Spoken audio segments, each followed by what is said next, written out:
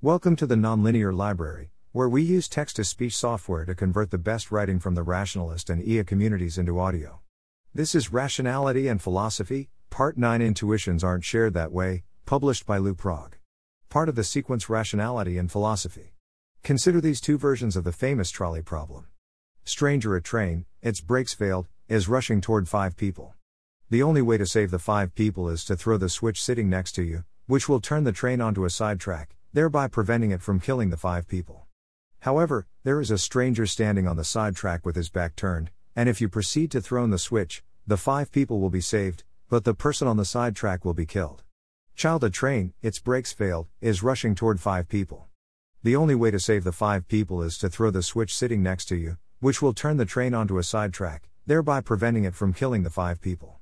However, there is a 12-year-old boy standing on the sidetrack with his back turned, and if you proceed to throw the switch, the 5 people will be saved, but the boy on the sidetrack will be killed. Here it is a standard form philosophical thought experiment. In standard analytic philosophy, the next step is to engage in conceptual analysis, a process in which we use our intuitions as evidence for one theory over another. For example, if your intuitions say that it is morally right to throw the switch in both cases above, then these intuitions may be counted as evidence for consequentialism, for moral realism, for agent neutrality, and so on. Alexander, 2012, explains. Philosophical intuitions play an important role in contemporary philosophy. Philosophical intuitions provide data to be explained by our philosophical theories, and evidence that may be adduced in arguments for their truth. In this way, the role of intuitional evidence in philosophy is similar to the role of perceptual evidence in science. Is knowledge simply justified true belief? Is a belief justified just in case it is caused by a reliable cognitive mechanism? Does a name refer to whatever object uniquely or best satisfies the description associated with it? Is a person morally responsible for an action only if she could have acted otherwise? Is an action morally right just in case it provides the greatest benefit for the greatest number of people, all else being equal? When confronted with these kinds of questions, philosophers often appeal to philosophical intuitions about real or imagined cases. There is widespread agreement about the role that intuitions play in contemporary philosophical practice. We advance philosophical theories on the basis of their ability to explain our philosophical intuitions, and appeal to them as evidence that those theories are true. In particular, notice that philosophers do not appeal to their intuitions as merely an exercise in an autobiography. Philosophers are not merely trying to map the contours of their own idiosyncratic concepts. That could be interesting, but it wouldn't be worth decades of publicly funded philosophical research. Instead, philosophers appeal to their intuitions as evidence for what is true in general about a concept, or true about the world. In this sense, we, philosophers, tend to believe that our philosophical intuitions are more or less universally shared. We appeal to philosophical intuitions, when we do, because we anticipate that others share our intuitive judgments. But anyone with more than a passing familiarity with cognitive science might have bet in advance that this basic underlying assumption of a core philosophical method is incorrect. For one thing, philosophical intuitions show gender diversity. Consider again the stranger and child versions of the trolley problem.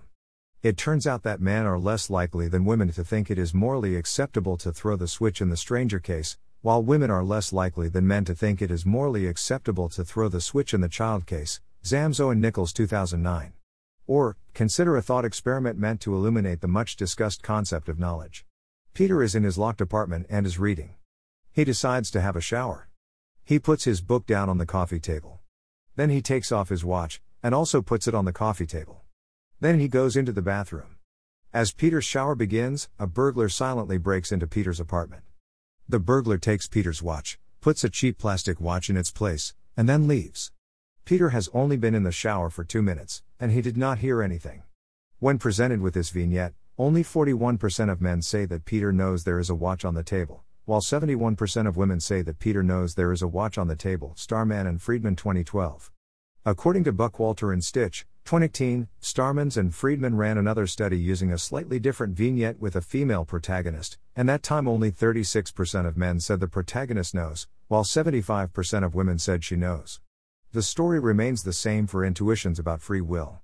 In another study reported in Buckwalter and Stitch, 2018, Jeffrey Holtman presented subjects with this vignette.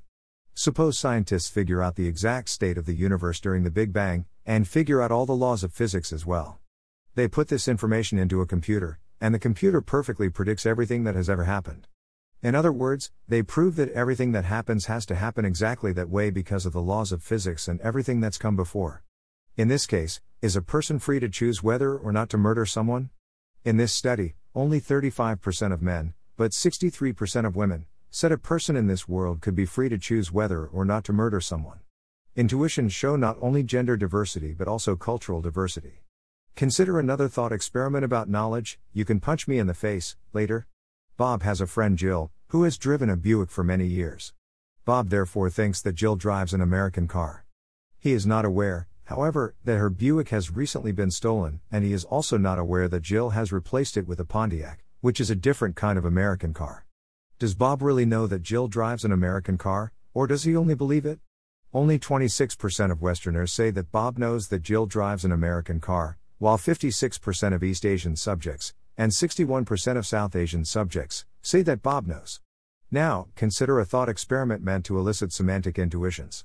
Suppose that John has learned in college that Gödel is the man who proved the incompleteness of arithmetic. John is quite good at mathematics and he can give an accurate statement of the incompleteness theorem, which he attributes to Gödel as the discoverer. But this is the only thing that he has heard about Gödel. Now suppose that Gödel was not the author of this theorem. A man called Schmidt actually did the work in question.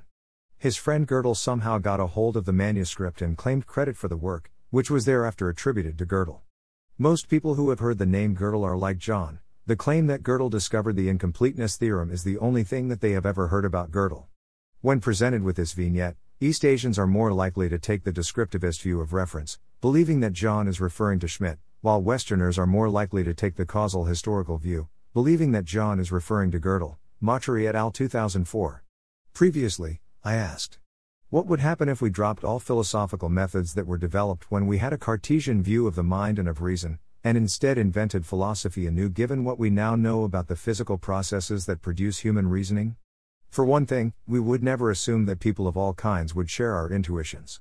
Thanks for listening. To help us out with the Nonlinear Library or to learn more, please visit nonlinear.org.